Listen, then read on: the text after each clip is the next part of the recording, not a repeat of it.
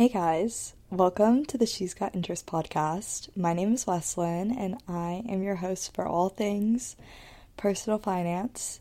And today we're going to be talking about my favorite topic, budgeting. And I mean, obviously budgeting is nobody's favorite topic, but everybody's got to do it in their own way, shape, or form.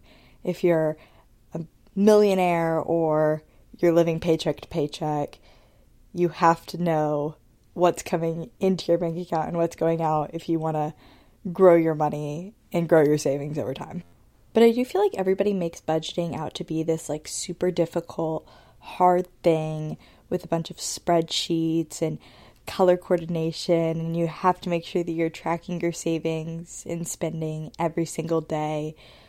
But truly, it's just knowing overall what goes in your bank account and what comes out of your bank account, and making sure that those things are fitting your goals long term for what you want to do. So say you want to spend all your money on skincare because long term, your only goal is to have perfect skin. And that is all you want to do with your life, and you want to have perfect skin.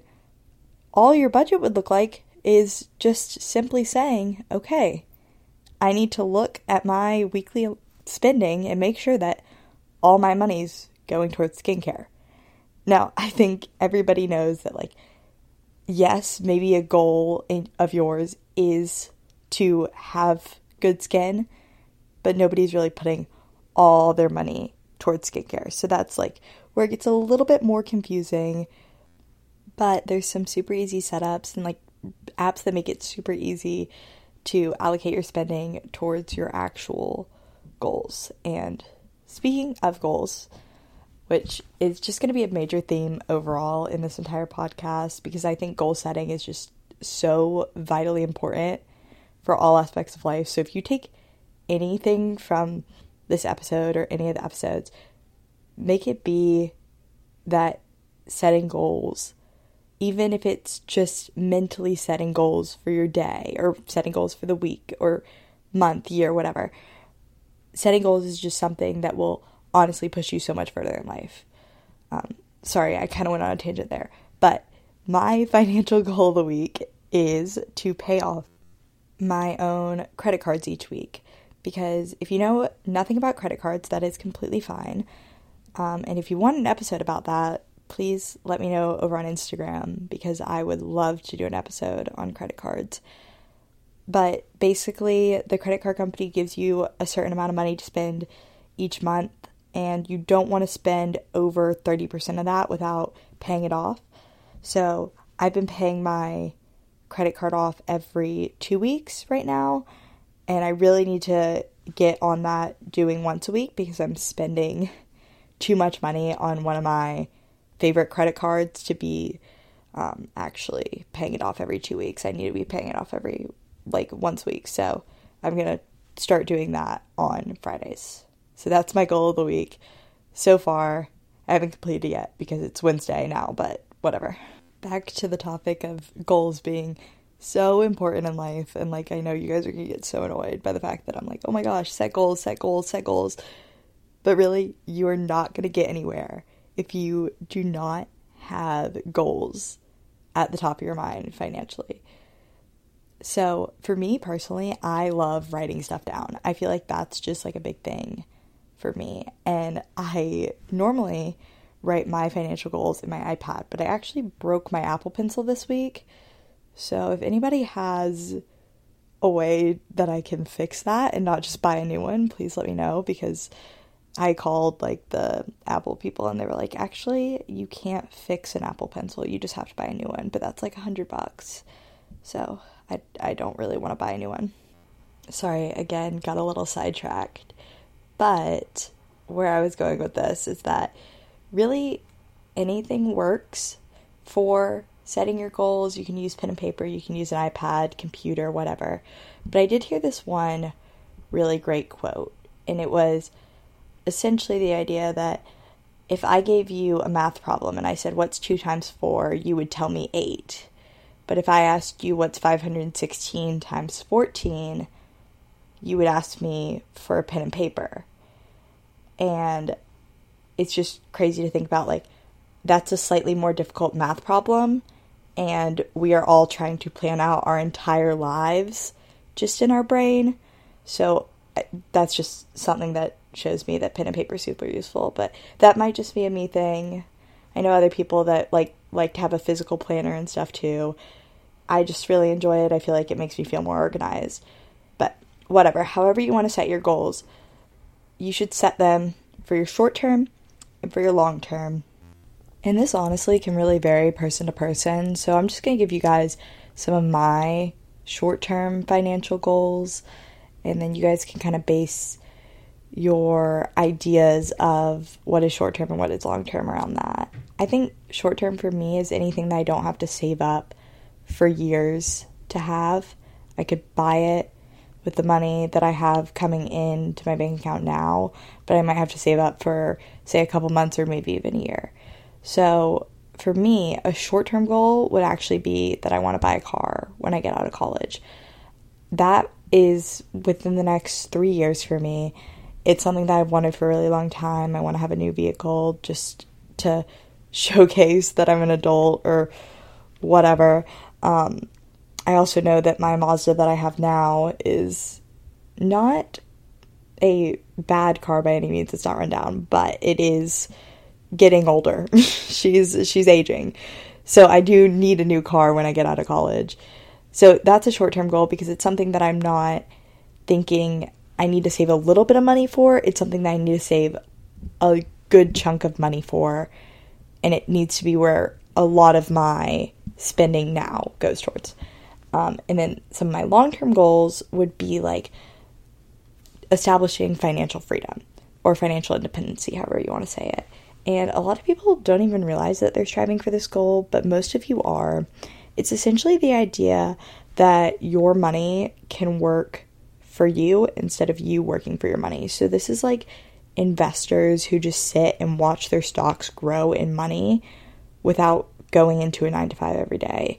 This is also like business owners who don't walk into their business every day, but know that their employees and the people surrounding them are going to make them money over time.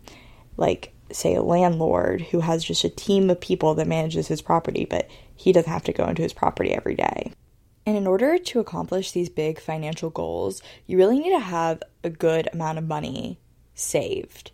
In order to do this, you want to establish a budget for yourself, because saving money seems really easy when you're saving a couple dollars here and there, but then you tell yourself, oh, I saved a couple dollars last week, now I can go buy a new coffee, and that money's just gone. And that's really so girl math. It's like, oh, well, I didn't buy my usual Starbucks this week, so now I can go out to dinner with my friends that cost twice as much as my Starbucks would. So that's when, like, really getting down into the nitty-gritty of your finances is so valuable. And I know budgeting sounds like such a big deal and so time-consuming, but there's so many apps out there now that really help you establish your budget without thinking about it very much. And one approach that I like to use for my budget is the 50-20-30 rule. This is basically the idea that 50% of your budget should go towards your needs. So this is a house, this is food, this is transportation. 20% will go towards your long-term investment goals. So this is going to be investing money in the stock market, investing for retirement, investing for financial independence. And then 30% goes towards your wants. This is entertainment, this is going out to eat at a super nice restaurant, this is buying yourself a super nice, cute outfit. And now this is where you can have some overlap, because a lot of these wants are also needs. So for me, clothing is a need. I have to wear clothes. I can't go outside naked. But it's also a want. So what I do is I set aside a certain amount of money each month for clothes that I absolutely need. And then anything that goes over that limit is put into the wants category. So say I give myself $20 a month to spend on, say, one new shirt. Anything that I spend more than that would go into that would dig into my 30%. Now, the one thing that can get kind of confusing with this, especially if you're in college, is actually determining your income. So I know for me, I save up my money all summer, and then I use that money to spend throughout college. So basically what I do is I take my income and divide it into equal portions each month, and then each month I pay myself first. And you'll hear a lot about this in just financial talk, but basically what that means is I put my 20% of like my long-term investment goals, I put that aside first.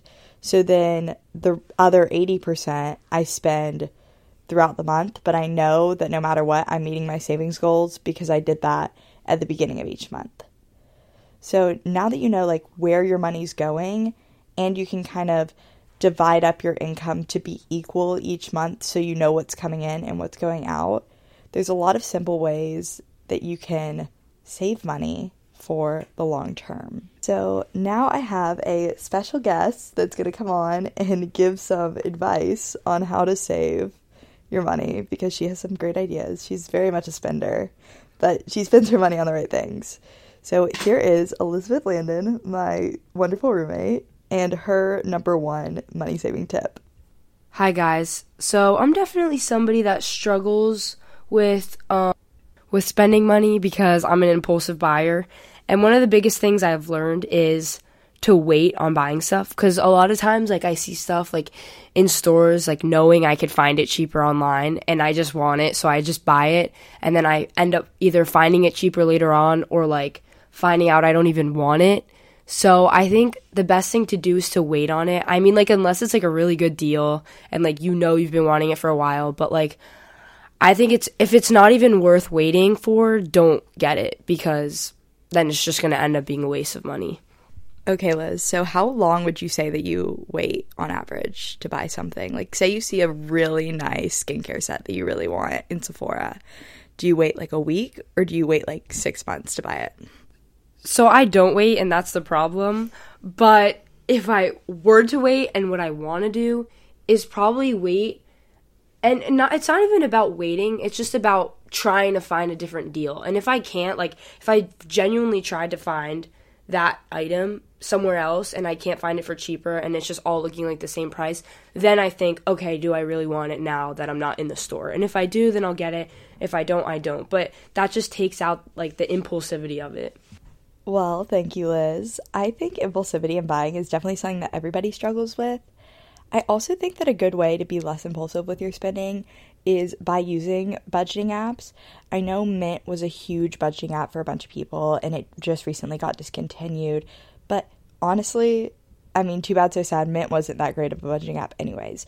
One that I really enjoy is NerdWallet. That's the one I use to keep track of all my finances because it has a lot of different things in the same place. So really, budgeting apps should be tailored to you. I know a lot of people like EveryDollar as well.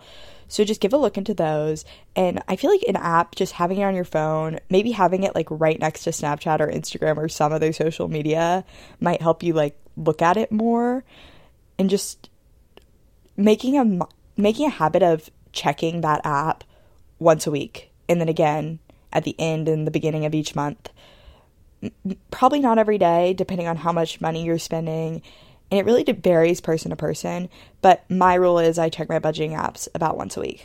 And also, if an app doesn't work for you, there's a lot of online spreadsheets that you can buy that mimic the 50-20-30 rule. A lot of finance creators make these spreadsheets, and you just put in your income and your expenses, and it gives you a detailed breakdown of everywhere you've spent money. So figure out what works for you, but just implementing a system can be so vital in actually meeting these savings goals. As well as what I talked about earlier, paying yourself first. That has been the number one thing that has like absolutely changed my finances, because every month, I know on the first of the month, I put 20% of my money aside into my high yield savings account. And then from there, I'll invest it in the stock market, or I'll invest it in my like retirement accounts or whatever I choose to put that money into. And that's also a really great way to save a lot of money and actually make money that you wouldn't be saving to begin with, is a high yield savings account. I know Amex has a really good one, and SoFi is another bank that has a really good one. And these are basically just like your normal savings account that gives you interest back on the money that you put in, but these give you a much higher interest. So I know for my like local bank, their interest rate on their savings account is 1%. That means if I have $100 in there, I get $1 back each year. And that's not a lot of money. So getting one that gives you 4 or 5% back each year is really vital in just making those little adjustments to your finances that will build long term. Another way you can do this is through purchasing with credit cards. So I know my credit card specifically, I have the Discover It Cashback, and it has rotating quarterly categories that I actually make 5% back on money I would be spending anyways. So basically I'm saving 5% on those purchases that I would be spending anyways. But one thing about credit cards is you have to be financially responsible to get a credit card, because they can hurt you in the long run if you don't make your payments on time, don't pay it off like in full, if you are shortcoming and forgetting about the date of whenever you're supposed to pay. Some more money saving tips specifically for college students are, one big one is meal prepping, especially if you're in an apartment. Going out to eat can be so expensive. So just making all your meals on like a Sunday night, you can like even get your roommates in on it, make it a whole thing, watch some Christmas movies, really just like romanticize the aspects of cooking. There's also like meal prep kits that are really good for college students because it like takes the planning out of it. Some other really great ones are maximizing your Christmas list. I know everybody right now is thinking, oh my goodness, what am I going to ask for Christmas? And I have a ton of people who just like randomly compile a list together. But one thing I do is I ask for refills on the stuff that I already use every day. And I know it's not as exciting, but still I don't have to go out and buy like my new skincare for the year, my new perfume. I just know that I know what works for me, and so I just ask for those things. Like one of the major things I asked for was I asked for a new moisturizer, and it's like a nicer moisturizer, so it makes me feel like I'm getting a gift, and it's not a moisturizer I would buy for myself, so it makes me feel better about having it. And then just like a pair of sunglasses, because I don't have a good pair of sunglasses that I can use every day. A pair of headphones, because I use those for school, instead of just buying or asking for random gifts that you might get 2 uses out of. Really thinking about those gifts and what you need the most versus what you want the most. Also, this one again is specifically for college students, but asking for student discounts places can go a really long way, and most people don't even realize that. I know one of my favorite sushi places actually offers a student discount, and one day I just asked, I was like, and it's on my college campus, so you wouldn't think that they would offer a student discount, but I was like, hey, do you guys have a student discount? And now I save like 10% when I go out to eat this sushi, and I don't go out to eat very often because, again, I really need to save money on food, but when I do, I still get 10% off, and that's, I mean, a penny saved really is a penny earned, and I know it's such a cliche saying, but if I'm spending $20 on sushi, that's $2 that I can now put towards something else. And last but not least, buying things secondhand in college is super helpful. I know my textbooks for the semester, unless they were digital that I had to buy through a certain like website, I bought all those secondhand. And then also a lot of stuff for my dorm, I wish I had bought it secondhand. One of my closest friends did all of her dorm shopping on Facebook Marketplace and spent a fraction of what I spent on my dorm. And there's really no difference to me in whether my headboard is brand new or has been used by one person. I wouldn't say like things like a mattress topper or sheets you should buy secondhand, but like a desk hutch, that's a really great one to buy secondhand. Or like your picture frames. I know thrift stores have a lot of cute picture frames, and I honestly think the vibe of having different picture frames in your dorm is really cute and makes you look so put together. But definitely your headboard, because I spent $100 on my twin bed dorm headboard, and I found one on Facebook Marketplace yesterday for $10. Because, I mean, nobody really uses just a twin-sized headboard. There's not very many, like, twin mattresses in circulation. So that's definitely, that would be, like, one major thing that I would say. If you are an incoming freshman, do not buy your stuff the whole price.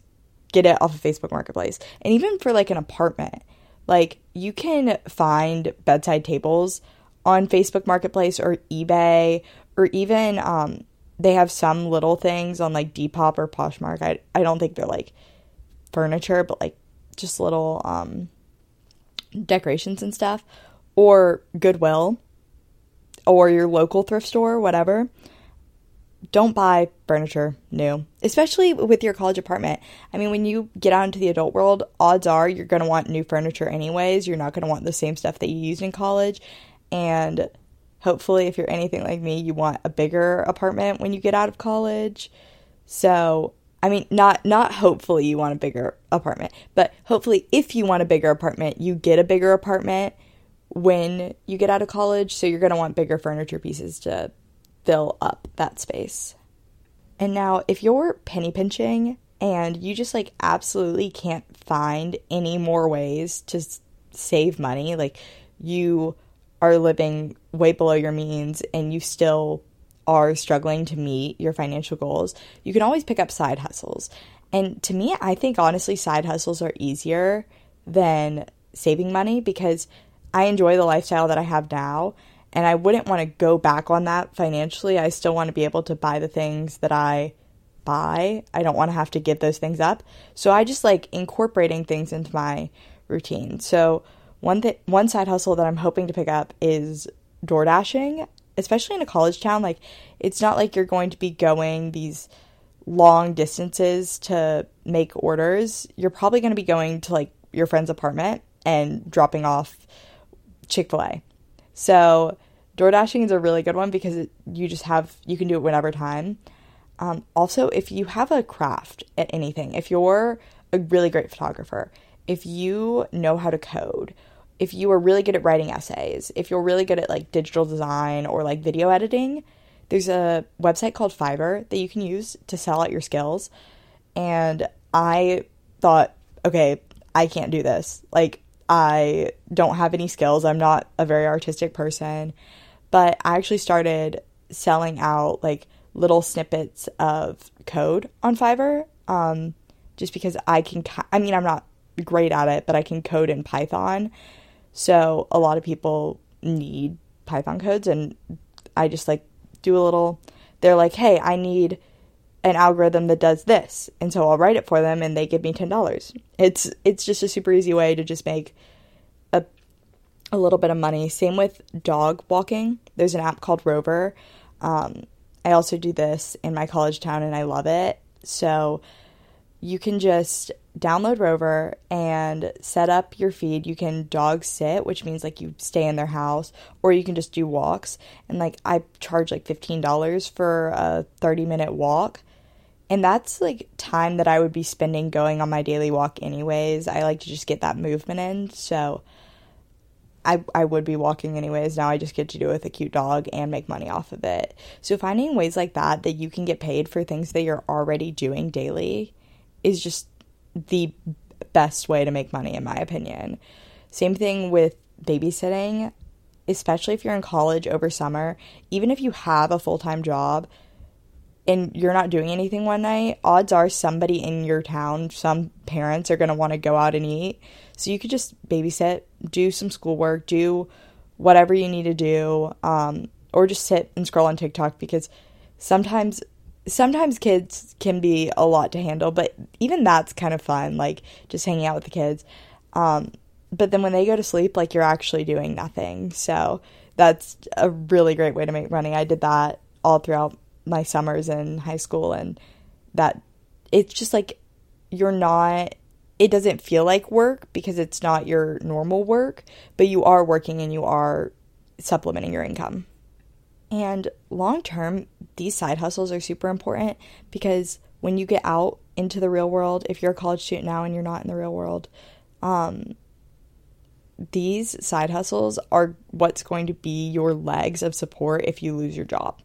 So I will always say that you should always have multiple streams of income. So if you have one 9-to-5 job, you should still probably be doing at least one extra thing on the side to make some money, even if it's just like asking your neighbors if you can mow their lawn for $10. Something that is outside of your normal scope of work, but that you're also making income from doing. And this helps not only just like grow your skills as an entrepreneur or business person overall, it also helps if for any reason like you get sick and you lose your job, you don't have to worry about, oh, how am I going to make ends meet this month? Because you have other streams of income coming in to supplement it. And overall, just to kind of wrap everything up about the money saving that we talked about today, I really just think that the best way to save money and to make more money is just setting goals. Because even if you don't physically do any actions to achieve these goals, subconsciously they're going to be in your head and they're going to help you make your daily decisions. So say one of your goals is you want to go on a flight to Europe next summer. Now, you're going to be in the Starbucks line waiting for your grande iced brown sugar shaken espresso. And you're going to be thinking to yourself, oh, maybe I shouldn't have spent $8 on this drink that I could have had in my dorm that would cost me probably $1. And if you are thinking that, that's great, because that was me 5-10 minutes before I started recording this episode. So anyways, just to wrap everything up, use the 50-20-30 rule when it comes to budgeting. I mean, you don't have to, but that's just my opinion. Also, make sure to make long-term and short-term financial goals. Also, using a budgeting app can help you tremendously when it comes to just starting budgeting, because it makes it so much easier. And then finally, think about ways in your everyday life that you can save $1 here and $1 there. And then also just think about maybe a side hustle that you want to start picking up, because they really can help you so much when it comes to achieving your financial goals. Even if you think, oh, $20 from a day of door dashing, well, you probably wouldn't make $20 in a day, but $20 from a couple hours of door dashing isn't going to help me long-term financially. It might not, but the idea that you are learning how to create those multiple streams of income will help you long-term. So that's all I have to say today. If you enjoyed this episode, please, please, please give me a rating and review. Hopefully we'll be out on Apple Podcasts soon, so that's where you can review it. And then also make sure to follow me over on the She's Got Interest Instagram and DM me with any questions. I'll be posting a poll right after I upload this of what you guys want next week's episode to be. So do not be afraid to respond to that. It is not anonymous, but I think the fact that it's not anonymous makes it even funnier. Somebody last week said that they wanted to know how to pass their econ final, and same. So I'm going to go study for that now, but it was great to talk to you all, and be sure to tune in next Thursday for whatever that episode will be. Bye, guys.